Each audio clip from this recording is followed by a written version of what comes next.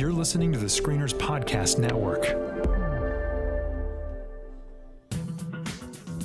From the big screen to the small screen and everything in between, this is the Screeners Podcast, where all media is appreciated, but none is safe. Hello, everyone, and welcome to another episode of The Screeners. This is Chad. And I'm Daniel. And we're back to talk all things media. Daniel, we're getting close to the Christmas season, which means that we're well into one of your favorite times of the year as far as cinema goes, which is award season. Am I right? Absolutely. And so we are going to be talking tonight specifically about the Golden Globe Awards, and the nominations have been out for about a week now, and so we're going to talk about snubs and surprises and the typical madness that is the Golden Globes. In addition to that, we'll also be doing a full review of Green Book. So thanks, guys, for being here with us tonight. Daniel, it's going to be a lot of fun. Yes. One thing we want to do before we jump in is to remind everyone to follow us on our social media channels. You can find us on Facebook, search for Screeners Podcast.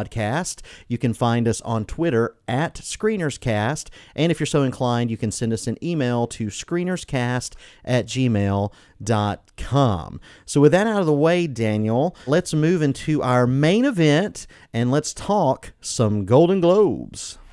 Welcome to the main event.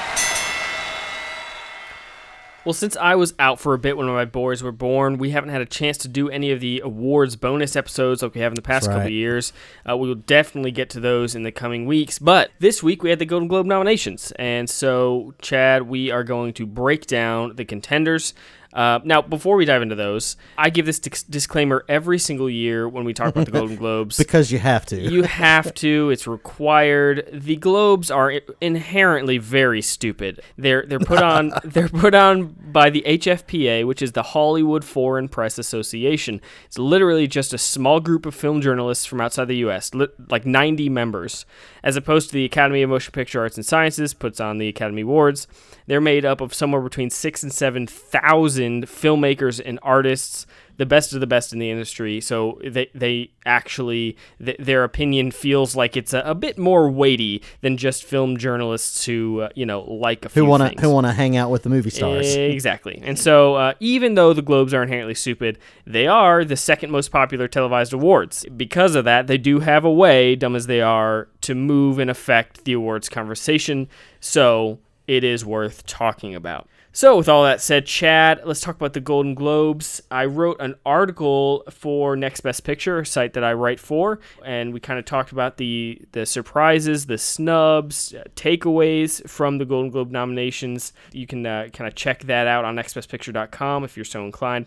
So, Chad, before I pitch to you, let's read there are too many nominations for us to read all of them, and I should say we are only talking about film here. There are too many nominations to read all of them, but let me just read a couple of the big categories here. So, Golden Globes split up between drama and musical or comedy, and so for Best Motion Picture Drama, nominees are BlacKkKlansman, Black Panther, Bohemian Rhapsody, If Beale Street Could Talk, and A Star Is Born. Best Musical or Comedy nominees are Crazy Rich Asians, The Favorite, Green Book, Mary Poppins Returns, and Vice. For Best Director, we have Bradley Cooper, A Star Is Born, Alfonso Cuarón, Roma, which I should stop here and say that Roma, you'll notice that was not nominated for Best Picture. It's because for the Globes, it only qualified for foreign language film, and it qualified for the rest of the categories, but it can't be nominated for foreign language film and the main Best Picture category. So that's why you don't see it there. Peter Farrelly was nominated for Green Book, Spike Lee for BlacKkKlansman, Adam McKay for Vice. So those are obviously, there's plenty of actors and actresses nominated in all the different categories. We'll kind of dive into those as we talk about the snubs and surprises rather than reading all of them because there's just too many. But of course, you can go look up the nominations for the 76th Golden Globes yourself. So all of that intro talk out of the way, Chad, what kind of stood out to you with this lineup, good or bad? I think I also have to say this every year is almost without fail whenever these nominations come out for the Globes, I find myself almost universally irate, and then I have to calm down because I realize that this is so ridiculous because there are certain patterns that you see with the foreign press that you can identify year after year. But I think with this year, there were some things that are surprising when we're talking about the snub side of life that I think is interesting. Was definitely surprised that Sam Elliott didn't get nominated for Stars Born. That's big. I think that's a home run performance. I'm really surprised there.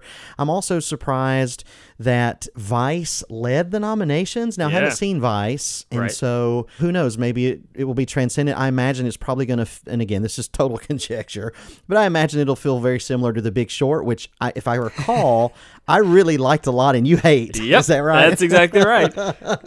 So who knows? What's interesting about Vice leading the nominations now? It obviously has not come out wide yet, but lots and lots and lots of critics have seen it already, and there's still an embargo, I do believe, at least as of this recording, on those reviews.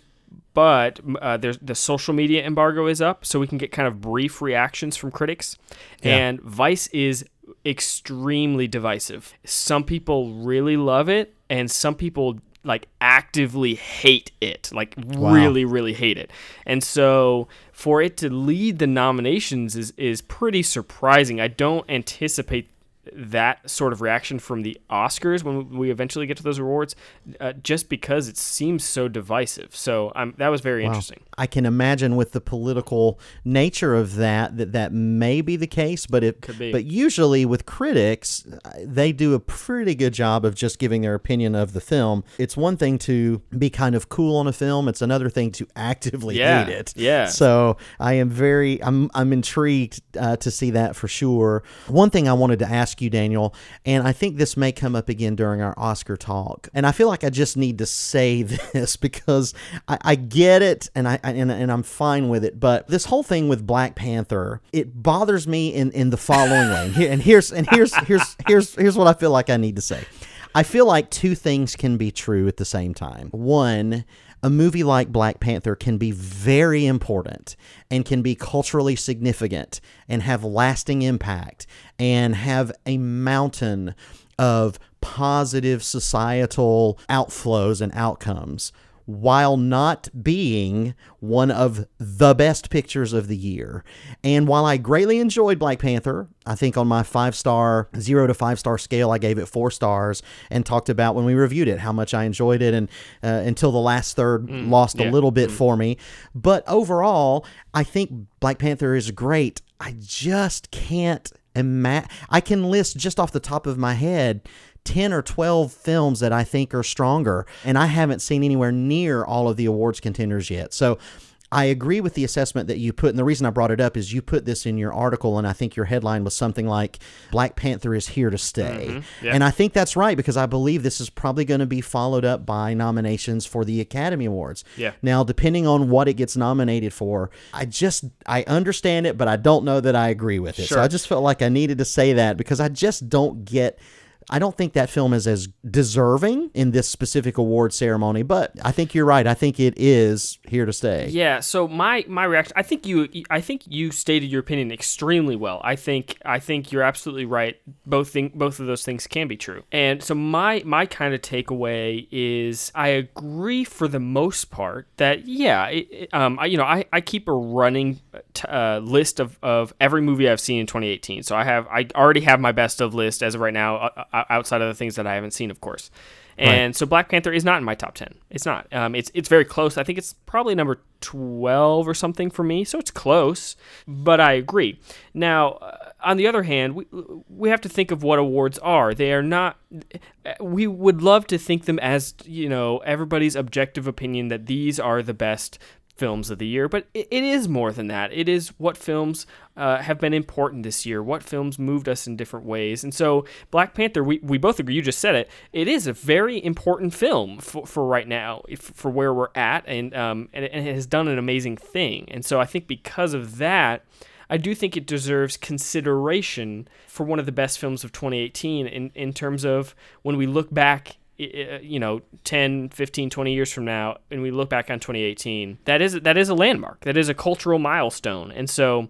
So if this were the Cultural Milestone Awards, then I would agree with you. Right. And so that's the thing. I think the awards like this can be both things. They can be your favorites as well as things that are important. I think both of those things can be true. So I get what you're saying. I don't disagree. I really don't. I don't disagree with what you're saying at all, but I think I'm a little more sympathetic. Now, on the other hand, a lot of people are talking for the Oscars, not even just the Globes, but for the Oscars, a lot of people, I think, let me look back. Black Panther was nominated at the Globes.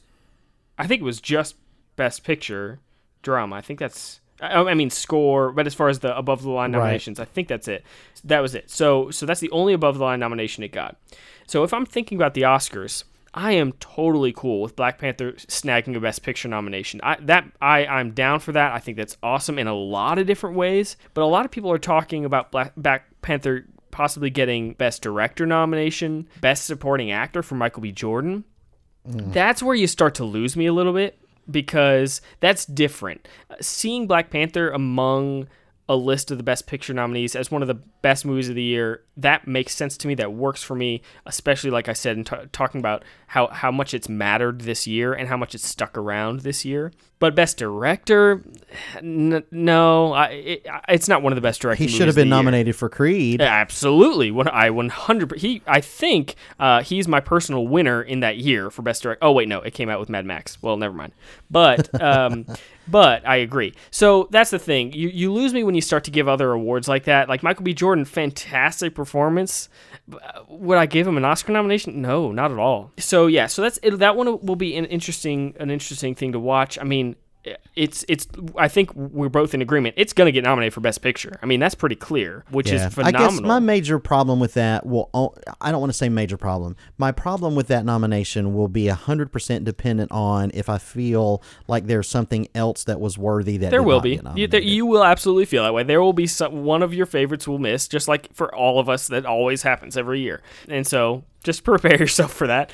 But also, I mean, let's talk about the fact that it will be the first superhero movie, period. Not just MCU or whatever. The first superhero or actually first comic book movie nominated for Best Picture. That's pretty remarkable. It is. And that's kind of why I say that's an awesome thing. Like, that's pretty remarkable. And so I agree. I agree with all of that. I just feel like a movie, and again, this is a well-worn argument, but Sure. a movie like The Dark Knight that I think would be worthy of that nomination doesn't get it. And so when a movie like this does, it feels less to me because those movies are important for different reasons, and I tend to lean for my personal preference toward objective quality. Right, I understand that, and that's just my personal preference. So anyway, I didn't mean to bog us down and all that, but that's good. But that is interesting. So I've talked about a couple things. Daniel, what about you? Stuck out one way or the other as far as snubs or surprises? Well, there's a lot of things. One thing that I didn't mention in the article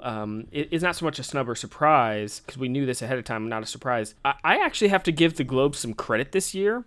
If you look at the nominations, more than any other year, there are a lot of films that were very honest about their placement, whether they should be drama or musical or comedy, because what you'll find a lot of years, like last year with Get Out, is that they will be placed in a different category so that they can snag more nominations. Of course, drama is a lot more competitive. It's it's all the awards films. Musical or comedy is easier. And so Get Out was labeled a musical or a comedy, and it was nominated there, and that's great, but come on, it's not a comedy. Yes, you laugh, but it's not a comedy. And you see that all the time. Anything with a little bit of music is labeled a musical. This year, shockingly, A Star is Born, Bohemian Rhapsody, those are labeled dramas. Black Klansman is funnier than Get Out, and that's labeled a drama, and I appreciate that so much because it's so much more honest. So yeah, so that's one of the best things I see from this year. But as far as actual surprises and snubs, well, let's talk about the best nomination of the entire day. I hope you feel the same way. Elsie Fisher was nominated for Golden Globe Actress, Musical or Comedy for 8th Grade. That is phenomenal. I love that nomination so much. Have we talked about 8th Grade? I can't remember. I'm on the 8th grade train. Yes, for sure. So and good. That's just one of those movies that very much like The Florida Project from last year, that for me, it kind of gets into your heart and you wish that it could win everything, and then at the Oscars it wasn't nominated for anything. So I do agree that at least some recognition here, even if it's just the Globes, is a great thing. And I do feel hopeful. That nomination makes me feel hopeful for its Oscar chances. If you look at the critics' prizes that are going on right now, all the critics groups are giving out their awards. Eighth Grade is doing very, very well, shockingly well. And so, not that it's going to win big in any Oscars, but honestly, I feel pretty solid about it getting nominated for screenplay. And I actually think it could get nominated for picture. So I'm really, really excited about that. That would be great. I know for sure when you were talking about actresses, I was back to one of the snubs. Yeah. I knew that the odds were very, very low, but I still held out hope that Toni Collette would get one for Hereditary. I think that performance it's unbelievable. It's remarkable. I agree. It's kind of a bummer there that she wasn't recognized. But now, I wouldn't count her out, honestly. She missed here, but she's still very much in competition. I would place her, if I were making my predictions, I would place her at 6 or 7 or 8, out of the 5 available slots. She's not gone. She's winning a lot of critics' prizes as well. So I agree with you. I think she'll probably make my personal lineup for Best Actress of the Year. Like, she's very, very good in that film. So very quickly before we move on to our review here, let's talk about two films that were mainstream is not the right word, but probably a little more mainstream, or at least they hope to be compared to some of these independent features, and that is First Man and Widows. Man. So, you and I reviewed First Man. I don't remember specifically how high that's going to be on your top 10. I assume it will be.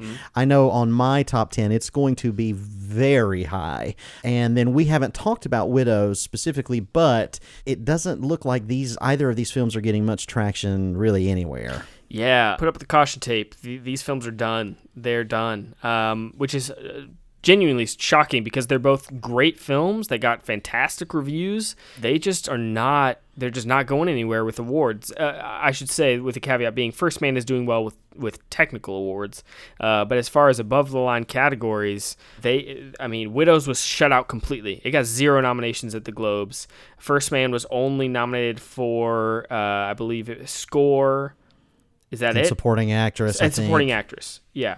And so, Claire Foy is still in the race, so that is an above-the-line nomination. I have a feeling that will be its only major nomination on Oscar morning outside of the technical categories. Man, it's just so strange. It's kind of hard to track why both of those films have bombed in the awards race as hard as they have, especially when they're both fantastic films. This is my hashtag unpopular opinion because we have yet to have a chance to talk about it, but whereas First Man for me was absolutely a mountaintop experience for 2018, I did not fully get on the Widows train like most everybody else did. I didn't dislike Widows by any stretch of the imagination, and some of the strongest bits in that film are 100% McQueen's directorial choices, what he does with the camera. His sense of pace is wonderful, especially in that genre.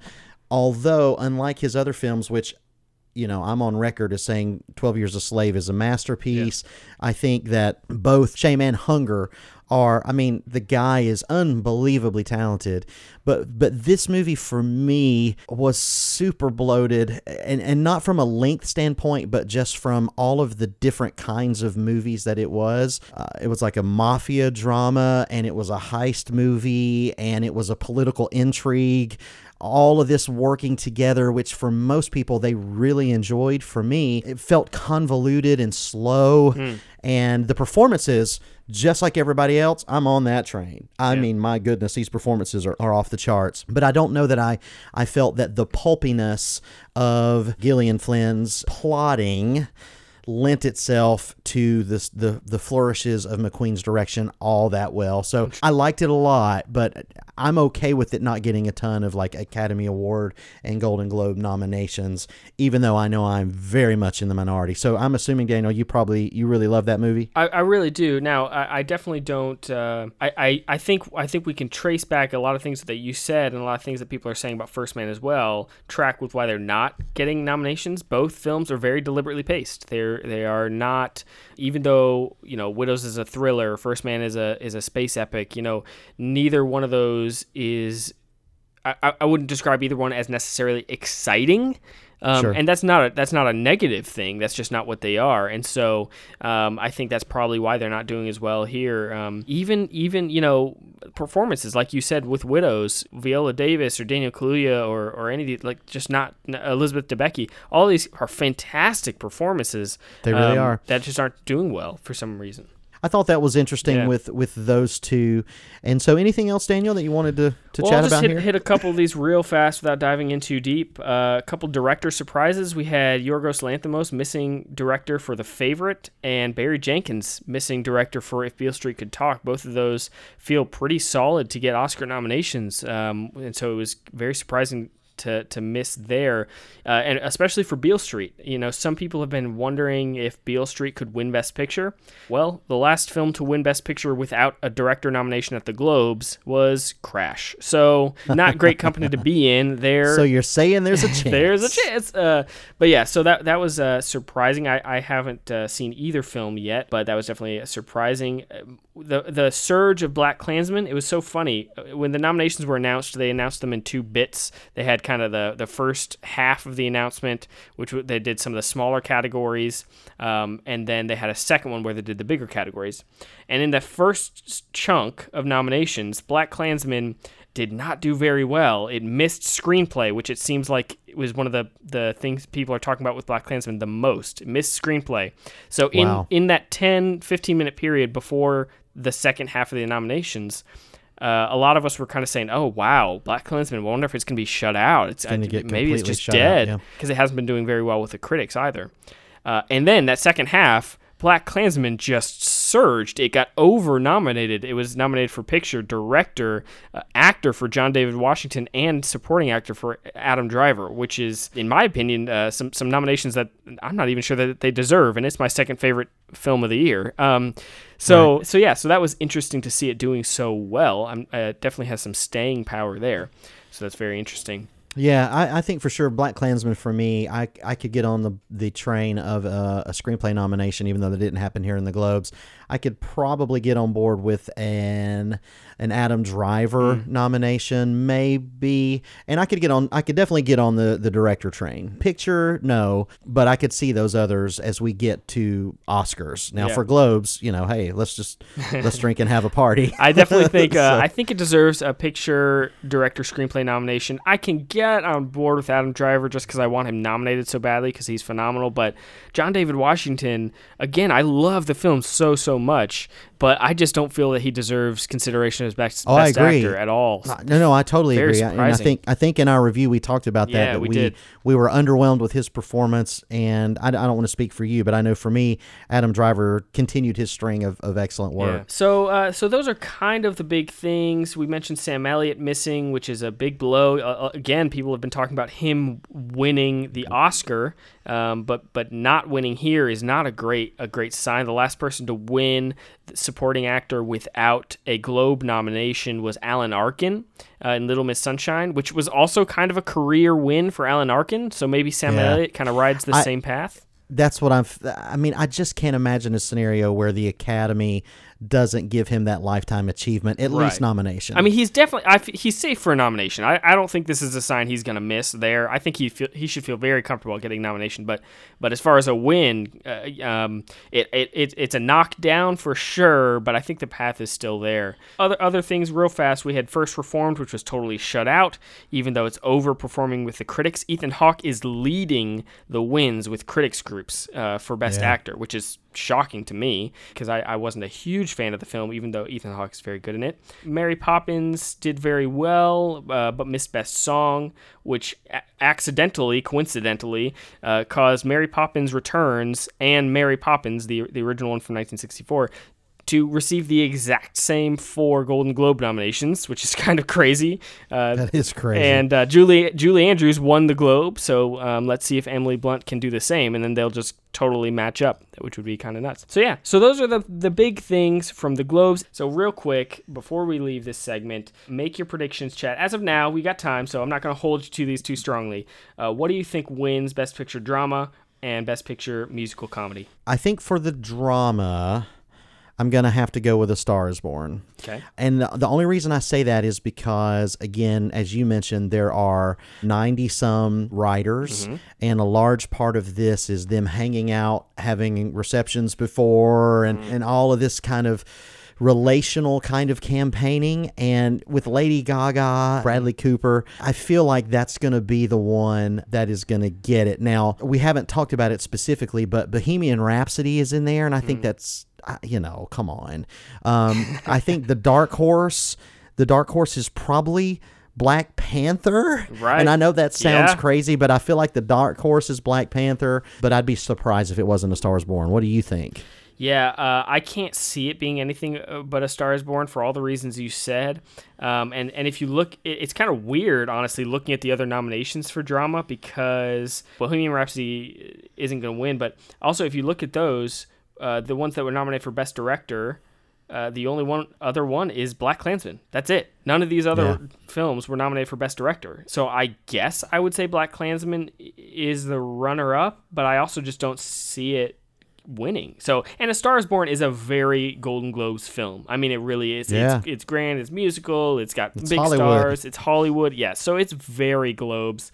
So I definitely, and if you look at actor and actress, I'm pretty darn certain that Lady Gaga and Bradley Cooper win here at the Globes, and honestly, I'm leaning towards them winning the Oscars as well. So yeah, so I think you're right. I think A Star is Born wins drama. What about musical or comedy? So musical or comedy, I think, is a little bit tougher to predict. Again, if I use my quality of film gauge, it's probably The Favorite. But as far as what is going to win, if it goes with what the traditional Hollywood arc is going to be, I would say Vice. I can't really see it being Mary Poppins or Green Book or Crazy Rich Asians. So I'd probably say Vice is going to win. Yep. So I absolutely think it's going to be Green Book. Peter Farrelly's nomination for Best Director, I think, is very telling there, because that was kind of a surprise nomination. I mean, not a huge surprise, but he was kind of lower down on the list for what people thought would be nominated.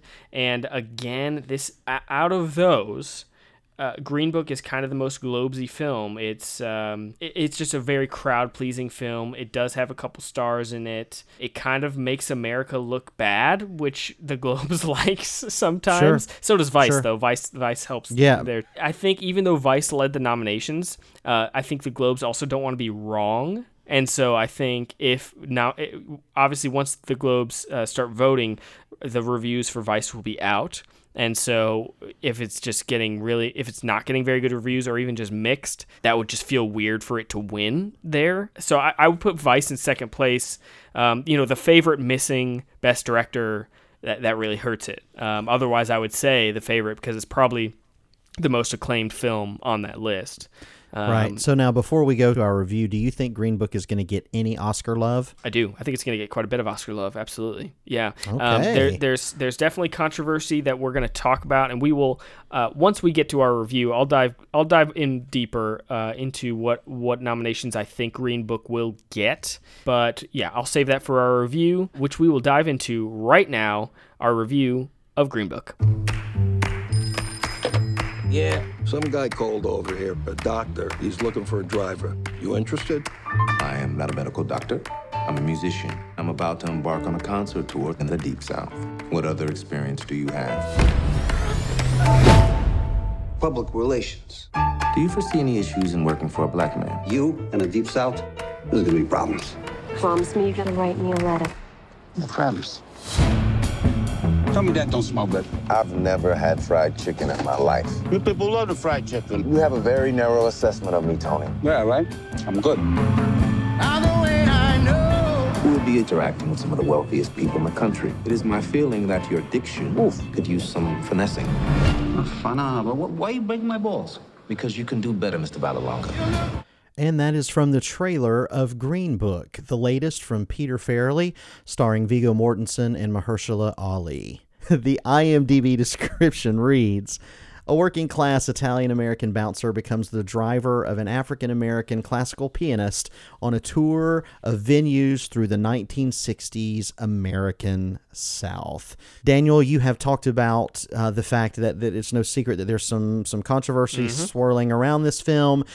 It is, however, doing surprisingly well as far as critics and box office is concerned. I think recently it's in the high 80s in the top critics, and I think from an audience standpoint it's like 97. It's really high. It's definitely a crowd pleaser, and it tells a story that has some tropes that we've probably explored before. And so let me just get right down to it, Daniel. What did you think of Green Book? Green Book lives and dies on its two leading performances from Viggo Mortensen and Mahershala Ali.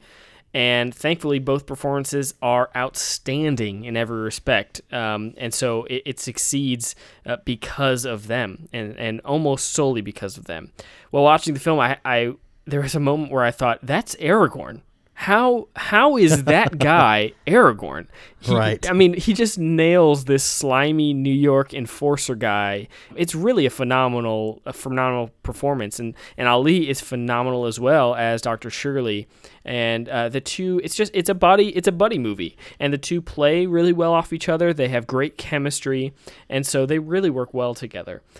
Like you already said, the film itself is full of all the tropes of this sort of film. It's a crowd-pleasing drama set during the Civil Rights era, but the movie pushes all the right buttons. Thanks to the performances, it manages to be charming, light, but emotional, and it just works because of all of that. It's very simple, but it's very effective. And there's a simple but effective emotional reaction in seeing these two men who couldn't be more different overcoming their differences and bonding. It's so, like, even reading that sentence is so overdone. We've seen this 1,000 times, but we've seen it so often because that odd couple story really, it just works. It's endearing, it's enjoyable. And so this movie manages to be all of those things, and it manages to be funny as well. Now, you started talking, and we'll talk more about some of the controversies that people have with Green Book, some of the complaints people have, and honestly, I don't have good arguments against them. I understand a lot of the complaints. I really do. One of the biggest complaints that at least that I've seen is that this is a movie called Green Book, which is a very real book that helped Black people literally stay alive in the Civil Rights era. And yet this is a very light and funny and easygoing movie with a white guy as the lead. I understand that complaint. That those two things don't go well together. And so I think this movie could have or even should have gone by a different title, especially since they honestly don't talk about the Green Book very much at all. And so I think a drama that more effectively deals with the importance of the actual Green Book should be made. So I understand those complaints. That said, this does show in a very light and easygoing way how racism dies when a relationship is built. That face-to-face interaction and sharing experiences together can break down hateful ideas, and it doesn't erase negative things that you've done because of those hateful ideas. It doesn't erase those things, but when it comes down to it, this movie it is just easy, light, and a crowd pleaser. Watching this with an audience was really great. The audience was eating it up. It just works, and it's largely because of two phenomenal performances that are two of the best of the year. So what did you think of Green Book, Chad? Well, I went into this very much expecting something more in line with what you were saying, probably more drama. Mm-hmm. This was one of the big holes for me in my 2018 movie watching list, in as much as I went into this not even realizing that the director was Peter Farrelly. Had I realized that, then my expectations may have been different. He's directed so many ridiculous comedies over the year. Yeah. And I do have to say that this film is very funny. Yeah, it is. It is absolutely loaded with legitimate moments of hilarity, and most of them stem from the pairing of this odd couple. I do want to agree with you and say that the central performances here are really great. Mahershala Ali is fantastic just in general, and he's not getting as much credit here as far as what he's asked to do may seem like it's easier of the two performances because Viggo Mortensen's character Tony Lip is certainly more flashy. Yeah. But what Ali has to do is extremely difficult. The moments that are in between the conversations and the pauses where Tony Lip will say something or someone will say something to them and you have to just see him be stoic and react. Yeah. You can still see what he's thinking on his face and his eyes. And so I think the central performances here are absolutely stellar. I do agree 100%.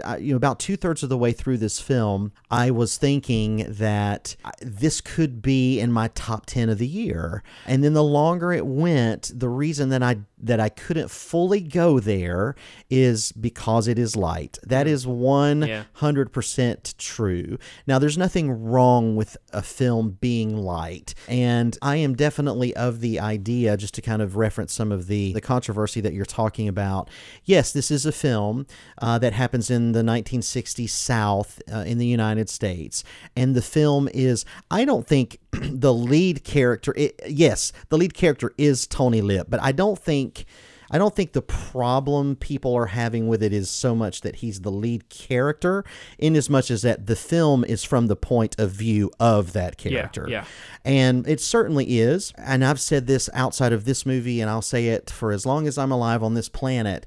I don't prescribe things onto a piece of art that I want it to be. I just try to accept it for what it is and try to hear the message and see the message that it's trying to tell me.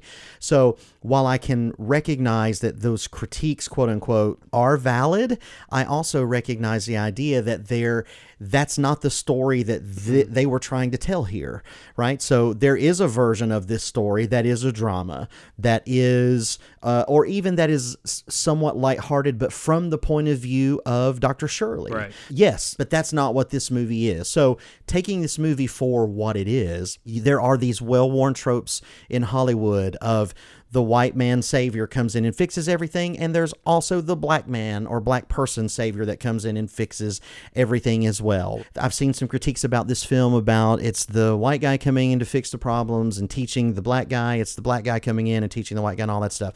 Well, the thing about a trope is that it is based in things that resonate with us as human beings. Right. Just saying that, I don't think it's a fair criticism to just label something as tropey, especially when it's executed with a certain level of skill. So it is, I think you said it beautifully, Daniel, that there's a wonderful human element to watching two people from two differing backgrounds who come together and learn to love and appreciate each other, and whose hatred or misunderstanding and fear of the quote other goes away because they spend time together face to face and they realize the commonality in humanity. And so this story is a beautiful picture of that. Is it everything that it could or should be? No. But does that mean that it shouldn't exist? Also no. I think that this is it's a delightful, crowd-pleasing, I mean, I hate to even use the word popcorn because it does explore some serious things along the way. There are certain things that happen to these guys as we go along that we begin to learn about these characters individually and some of the things they've dealt with in their past that make them who they are. And then, of course, we get some interactions related to their journey through the South in the 60s that deal with racism. There's also some other things without being spoilery here that talk about all kinds of things related to these characters that were not looked upon favorably in 1960. I think it does, for the most part, a decent job of balancing the serious and the funny, but it definitely lands on the side of light. It is surface level, but I think that's what it's trying to be. I would fault this film more if it was trying to be more serious and then just failed. I think this movie essentially accomplished what it was trying to do. Yeah. And so that's going to work for some people and it won't work for others. But overall, I can wholeheartedly recommend this film just for the performances and the messaging that's at the center of it, because I do think those are all good. Yeah, I absolutely. I think you said it very well. I think that it does accomplish what it was trying to accomplish. I mean, this is not trying to be a deep, powerful drama that explores racism in 1960. This is trying to be a light film that explores some of those ideas through the lens of what Tony Lip learned on this journey. And now that said, I think it's important to note, and I haven't explored this, maybe you've explored it, I'm not sure. Now, the family of Dr. Shirley have denounced this film, which I think is important to know, that they don't feel it's an accurate representation of what happened. They think some things in the film are offensive to Dr. Shirley, like the fact that in the film, Tony Lip teaches Dr. Shirley how to eat fried chicken. That he's never eaten that before. Dr. Shirley's family found that silly and dumb that to believe that he wouldn't have had fried chicken at that point. So there are these things that are important to know, but if you don't know that, the film works pretty well. So I can't fault, of course, if this film is an inaccurate representation of their relative, I cannot blame the family for disliking the film. That's an important thing. But not having known that, the film still works. The film is still very enjoyable, even if it's maybe not the best representation of their relative. Sure, and not to play the other side of that coin, but I do think it's also important to note that Dr. Shirley was, for the most part, estranged from his family. Sure, absolutely. And his existing family are distant family. Sure. So you're talking like cousins or second nephew kind of situations, which, again, doesn't mean it's not true, but there's a lot of gray in that whole story, that's still going back and forth. But you're right. You're absolutely right. So I do think one of the things that also helps lend a little bit of credibility to this is the fact that it is in fact based on a true story and a true friendship that these men had, and that the son of Tony Lip actually wrote the screenplay. Sure. So again, I think a lot of this comes down to point of view, because the article that I read about Dr. Shirley's family, one of their major complaints was that it was from the point of view of this other character, Tony Lip, and not from Dr. Shirley, and that had it been, it would be a completely different story, which obviously we know that is true. I think the best thing there is you just make your own decision about that, and just let me say, I don't want to speak for Daniel, that overall, I think the messaging in this movie is very positive. Yeah. I think the performances are outstanding, and it's a good... And maybe this is part of the problem. It's a good time at the movies, right, exploring a time that was not so good. But, honestly, as a storyteller and as someone who makes things for a living, often based around story, many times the best way to get at something awful is through something lighthearted. And so I don't fault that technique just on its face, because sometimes just the simple story of these two men coming together and a lighthearted look at that can open up people to discovering the things that were not good about that era and denouncing that. I think that's absolutely true. And so, that's. I think the film works for what it is, and I think it's effective. I mean, like I said, watching this with a packed house was crazy. I mean, the audience ate this film up. And so I think you're exactly right. The fact that this film is such a crowd pleaser, we can debate all we want of whether that's the best way to tell a story about the civil rights era. Maybe not, but it's the way they told it, and it opened this entire audience that I saw with up to the hateful ideas that were there, and exactly like you said, denouncing those. So I think it works. And on a separate note, let's talk about Peter Farrelly for a minute. This is his dramatic directorial debut, and it's his solo directorial debut. He, just to remind you, directs films with his brother, Bobby, and they have done Dumb and Dumber, Shallow Hal, Me, Myself, and Irene, There's Something About Mary, and then he directs Green Book. Right. Where did this come from? I don't know. And who had the foresight that was like, who we really need to get for this one, guys? Exactly. So he apparently, this has been a passion project for him, that he's been with this project for at least a few years, I guess.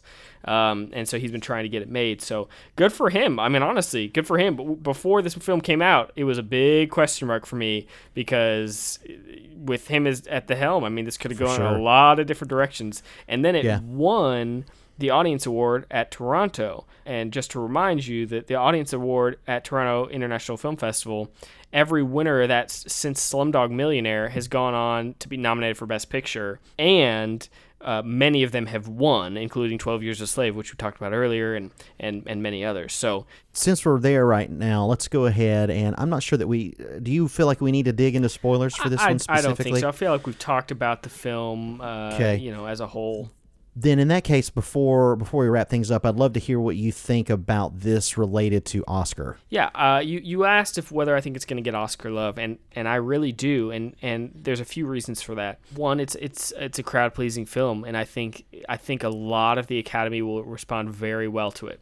Now, I don't imagine this film winning very many Oscars, if any at all, but I do think it will be nominated for many. Like I said, I just gave the statistic about the Toronto International Film Festival. So statistically speaking, it should be nominated for the Oscars. Obviously, statistics can be broken, so that's not hard evidence, but it certainly plays into its favor.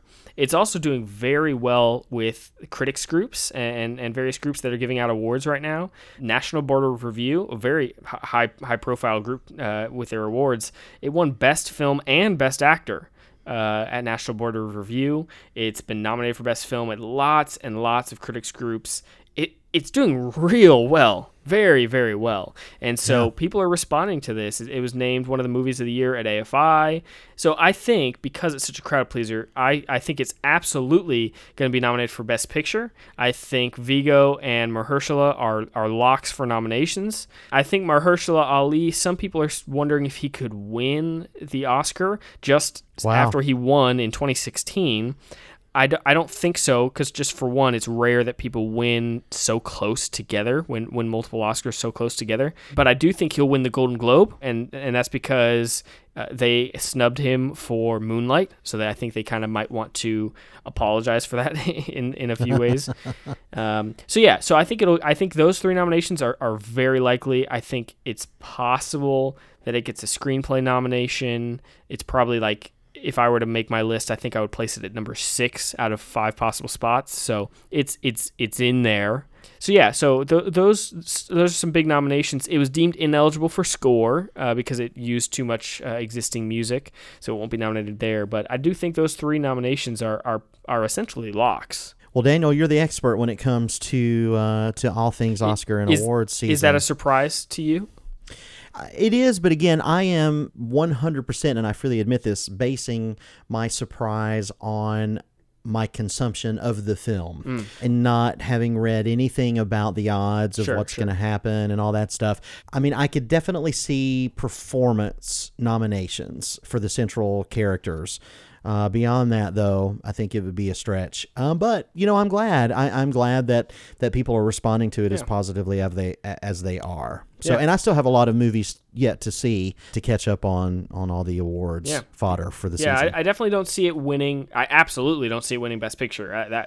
I don't think it has any shot of that. But yeah, I definitely expect to see it in the lineup there for sure. So, Daniel, as we wrap things up, I think we already know the answer, but let's go ahead and do our official recommendations. Do you think people should screen this in the theater? Do you think they should rent it? Should they stream it? Or should they skip it altogether? Absolutely, you should see it in the theater. I think it's totally worth your time. And I 100% agree. This is theater worthy, and you will love it very much. You're listening to the Screeners Podcast. Well, thank you for joining us for this kind of double header here with Golden Globe nominations and our review of Green Book. Let us know what you think. What did you think of the Golden Globe nominations? Were there snubs and surprises? And then also let us know what you think of Green Book. I'm sure there are lots of people on the internet with opinions of Green Book. Well, make sure you join us next time for our review of Spider-Man Into the Spider-Verse. But while you're out, don't forget, make sure to follow us on social media. You can also subscribe to us on any of the podcasting platforms, and make sure to leave us a review. It helps us out greatly. And with that, we will see you next time. And that's a wrap. You've heard what the screeners had to say. Now you be the critic. Head over to screenerspodcast.com and let us know what you think. See you next time.